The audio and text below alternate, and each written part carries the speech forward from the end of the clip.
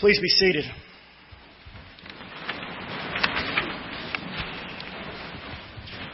Last week, when I was talking to Greg about sermons for the month of January, he was very excited that my ski trip was canceled and I was able to preach this Sunday. And I finally realized why. It was because the Pittsburgh Steelers were on last night. And he could stay up late to watch the game. I'm a Redskin fan, so I didn't care, but the Steelers won, so congratulations. There's many of you all out here. I don't know, it's like a Pittsburgh Steelers bar at this church, but anyway, I want to ask you a question to start this morning. Have you ever been conned? When I say conned comes from the word confidence, one of those false confidence tricks that someone plays on you to exploit you. When I was in my mid-20s and very naive, I was living in Richmond, Virginia in an area called the Fan. It was right near the center of the city where all the streets fanned out. And my roommate owned this row house, and he was pretty wealthy, so we lived in a really nice place. There's 4 or 5 of us living there with him. And we were right near kind of a transitional neighborhood. There were some projects not too far away, so you always kind of had to watch, make sure you locked your cars and those kind of things. Well, one morning, my roommate it was a cold morning. He started up his BMW, turned it on, turned the heat on, went to run in to get a cup of coffee. When he came out, his car was gone. 4 days later, they found it in Baltimore. Some homeless man had had the time of his life for 4 days. They never did find him. Well, a few months later, I get a knock on my door. I'm the only one at the place, and this well-dressed couple is there. And they said, hi, and I introduced myself, said my name was Steve, and they said, well, Steve, we're interested in that place that's for sale next door, but we noticed nobody's home. And so I invited them into my house, which really wasn't my house, showed them all around. They were like, oh, this is great, this is so nice. So I thought that was it. Well, the next night I get a knock on my door again. It's the same couple. Again, I'm the only one there. And they said, and this time they had a look of distress on their face. I said, well, what's going on? And they said, well, Steve. I'm like, wow, they remembered my name. We have a problem. Our car is like 3 blocks over. We had to get a tow truck. It's stalled, and we need cash for the tow truck. We left our money at home. And I was like, oh, okay. And so, I didn't have much money, but I was even getting my quarters out. I found the $37. It was some very specific amount, and paid them, and they said they'd come back the next day. I never saw them again.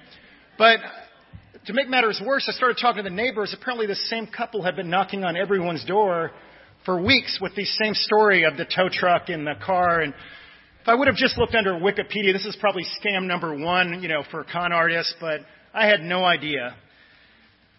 All of us have experienced the effects of people using a false confidence to exploit us in some way or another. Sometimes it's more obvious like that, and other times it's in our relationships, in our business life. And if we're honest, in our own lives, oftentimes we try to pretend we have it all together when we have no idea how to navigate our way through a lot of the difficult situations and hurdles that life brings our way. But sooner or later, this false confidence, whether it's in others or ourselves, is always exposed. In the movie Catch Me If You Can, which was based on a real-life con artist, one of the great lines is, the house always wins. In other words, the con is always going to be exposed. Our false confidence will be exposed. People will see through us. We will be found out. But there's good news from the Scripture this morning, is that we can live a life with true confidence. The power of the Holy Spirit working in our lives gives us power to know God, to love others, and to love ourselves. And when we can access this power, we can live with an authentic confidence, no matter what life throws our way. I'm going to unpack the Scriptures, particularly looking at the Apostle Paul in his letter to the Ephesians, which the reader read earlier, and then also looking at Jesus' baptism, and how these Scriptures today help illuminate our need to know God, to know others, and to know ourselves. When we look at Ephesians 3, chapter 12, it says this in our reading for today. It says, in Him and through faith in Him, we may approach God with freedom and confidence. That's in the NIV. In the New Revised Standard, it says we have access to God with freedom and confidence. We have access. When I was living in Southwest Virginia doing youth ministry, I got invited to an independent Baptist church. And I remember the preacher very well. It was called Freedom Tabernacle Baptist Church. And there was 75 people there on a Wednesday. And his whole sermon was on this access. I'll never forget it because he said the word access about 200 times. And he read many scriptures about access. He read from our reading today, in whom Jesus we have boldness and access with confidence through faith in him. He read from Romans chapter 5, verse 2, through whom we have gained access by faith into this grace in which we now stand, and we boast in the hope of the glory of God. And then he read again from Ephesians, for through him we both have access to the Father by one Spirit. And then, like any good Baptist minister, he had an altar call, and he asked people who wanted to be saved and take advantage of this access. And a few people came up, and I think most of them were regulars, so they had done the routine. And then he started lowering the standard. And by the end, it became anybody who understands that you have access to God, come forward. So me and everyone else were up there, and he had a little side smile. He was pretty happy. He got us up there, and he prayed for us that we would know that we have access into God's kingdom, that we can know God. The interesting thing, when Jesus was crucified on the cross, if you read the readings from the gospel, the curtain in the temple was torn in two. And this curtain separated God's presence, the Holy of Holies, from the people. And only on the Day of Atonement, the priest could go in with the sacrifice of a young lamb or a young animal and sprinkle that blood. It was only through that blood that once a year they could make atonement for the people's sins. So when Jesus died, the symbolic thing of this curtain tearing in two is that all of us now have access. Access to not only know God, but be forgiven from our sins. This access is an amazing thing. Not only does this access lead to repentance and change of heart, but when we look at Jesus' baptism from today's gospel reading, we understand that Jesus brings a baptism of the Holy Spirit and fire. We all know that fire is dangerous, but fire also purifies our lives. When I was in high school, one of the things that brought me to a relationship with Christ was a year before, one of my friends had gone to a Young Life camp. And Young Life is an non-denominational outreach to high school students. Aaron had grown up in a Jewish background, had pretty much no rules, and he went to this camp, and I asked him, well, how do you know your life's different? He said, well, I used to just watch movies and things, and nothing bothered me. Now I hear language, and when people use God's name in vain, it bothers me. You see, this piercing of the conscience that comes from the Holy Spirit purifying us became a reality in Aaron's life. And a year later, I ended up going to the same camp and gave my life to Christ. And I began to find that it was more than just my sins being washed away, but it was the Holy Spirit's baptism that pierced my conscience, that I no longer could live and do the same things that I had done before. We have access to know God in a powerful way. Next, when we understand that we have this access, the power of the Holy Spirit work in our lives helps us to know and to love other people. In our reading in Ephesians chapter 3, verse 9, Paul says that his mission was to preach to the Gentiles the boundless riches of Christ and make plain to everyone the administration of this mystery. For Paul, his conversion was not a personal thing where he just hid himself from everybody and read scriptures. It brought him into community, the community of believers, and it gave him a heart for other people who didn't understand the access they had in Jesus Christ, the access for forgiveness of sins and for the purification of the conscience that the Holy Spirit will bring to one's life. Paul also understood that he was loved by God because he was one of the worst of sinners according to him. But he understood of his grace. When you read through Romans, the message over and over again, Greg preached on this last year, was that God loves us in spite of our sin. But he never leaves us there. The Holy Spirit, again, pierces our conscience so that we can not only know God, but love other people. There's a great scripture in the first epistle of John, chapter 3, verse 24. And it says this, and this is how we know that he lives in us. We know it by the Spirit he gave us. The Holy Spirit assures us that we belong. And this belonging helps us to love and to care for other people. Let me tell you about two men who put this into practice. In the 1980s, there was a strong Christian believer, a follower of Christ named Guy Dowd. He was the teacher of the year. And he really had this mantra that everyone mattered because he understood that he had access to God, that he was forgiven. And one of the reasons he was the teacher of the year is he loved his kids and they knew they were loved. Someone asked him, how do you do it? It's difficult being a teacher. Kids can be difficult. He said that every morning when he got into his classroom, he was a high school teacher, so he had several different groups coming during the day. He would go in each desk and he would think about the different kids that were sitting in that seat for that day.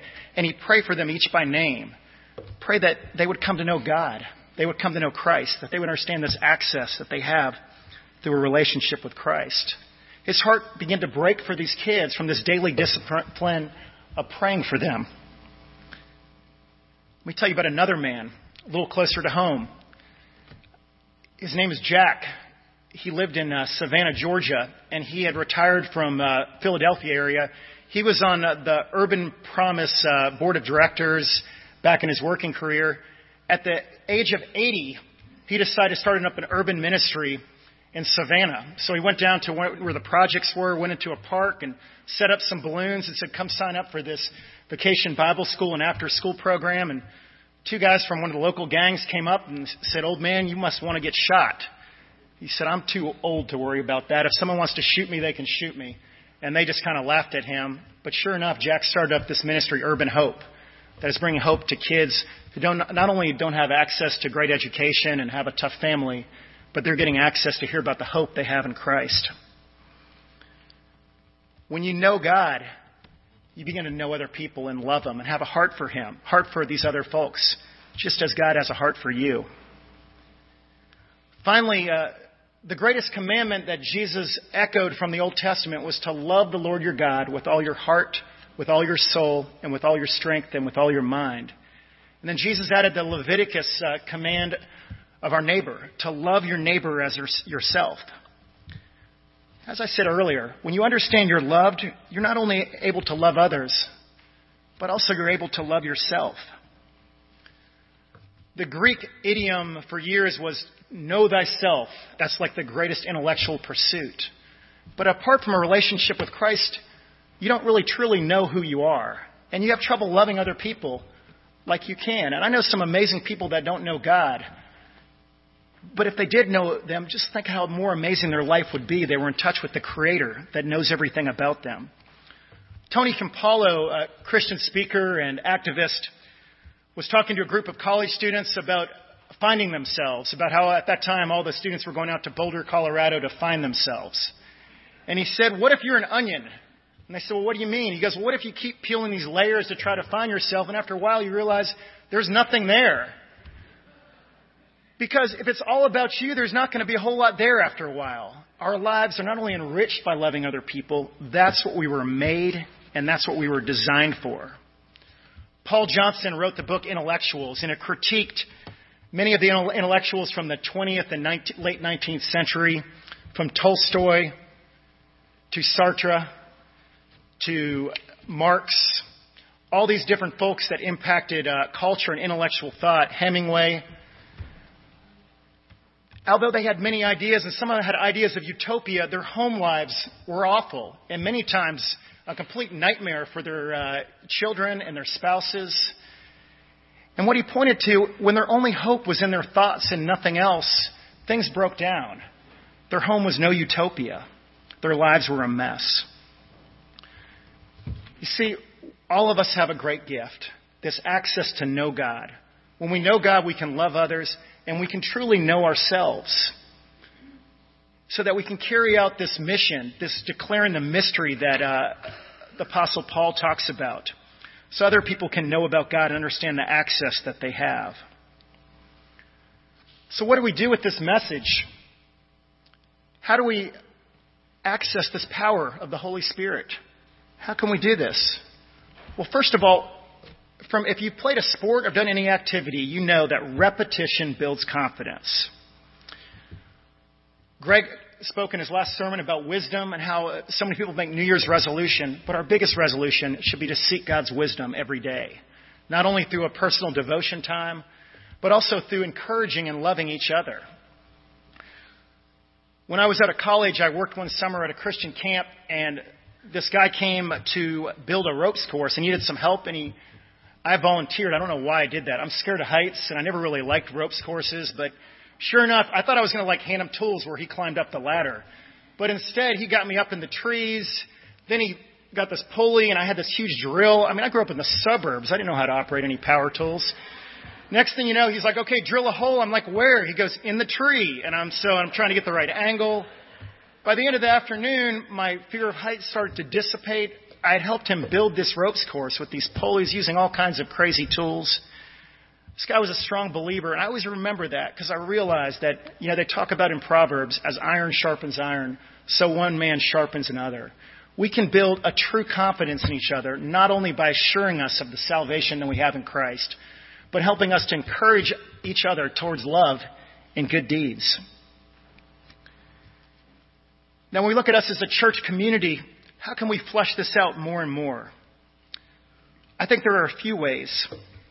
I think we can do this, again, by encouraging other, but also when we look at Paul's words, it was not only him, he also understood that it was the church that was responsible. He writes, his intent that now through the church, the manifold of wisdom of God should be made known to the rulers and authorities in the heavenly realms, according to his eternal purpose that he accomplished in Christ Jesus our Lord. We have a responsibility collectively to encourage each other to live this out. For us, meeting together should not be an option. We should encourage each other not for church attendance, for the sake of church attendance, but knowing that we're sharpening each other so we can go out into the world and show people the power of God's Spirit, show people the reality of God's salvation. We recently, if you guys have, unless you've been asleep, you know that there's a thing out now with the Powerball, 900 million. And by the way, I bought this just for this sermon. I don't normally buy lottery tickets. But I checked my numbers this morning. I got one right, but it wasn't anyway. Nobody won, by the way. It's worth 1.3 billion now. So anyway, but so often we go after things in life that don't last, that don't ultimately give us true purpose and meaning. But every single one of you are a Powerball winner. And I say that not for a cheesy example, but for a truly powerful one. We all have access to a relationship with God. And through the power of the Holy Spirit, we can not only be forgiven, we can have consciences that break us when we're doing things that destroy us. Our hearts are broken for other people that are hurting, so that we can bring them to the access of knowing God, to loving other people and finding a purpose for their life. When we do this, will we not only have a true confidence, but we'll be able to live our lives in a way that honors God. At the end of this service, either Kathy or I will get on the microphone and we'll say, let us go forth into the world rejoicing in the power of the Spirit. Well, let's remember that right now, too. That as we leave here today, that we can rejoice that trying to live the Christian life is not all about us trying to carry it out and to live it. It's God powering us through the Holy Spirit so we truly can understand our access to know God, to know and love others, and to know and love ourselves. Let us pray.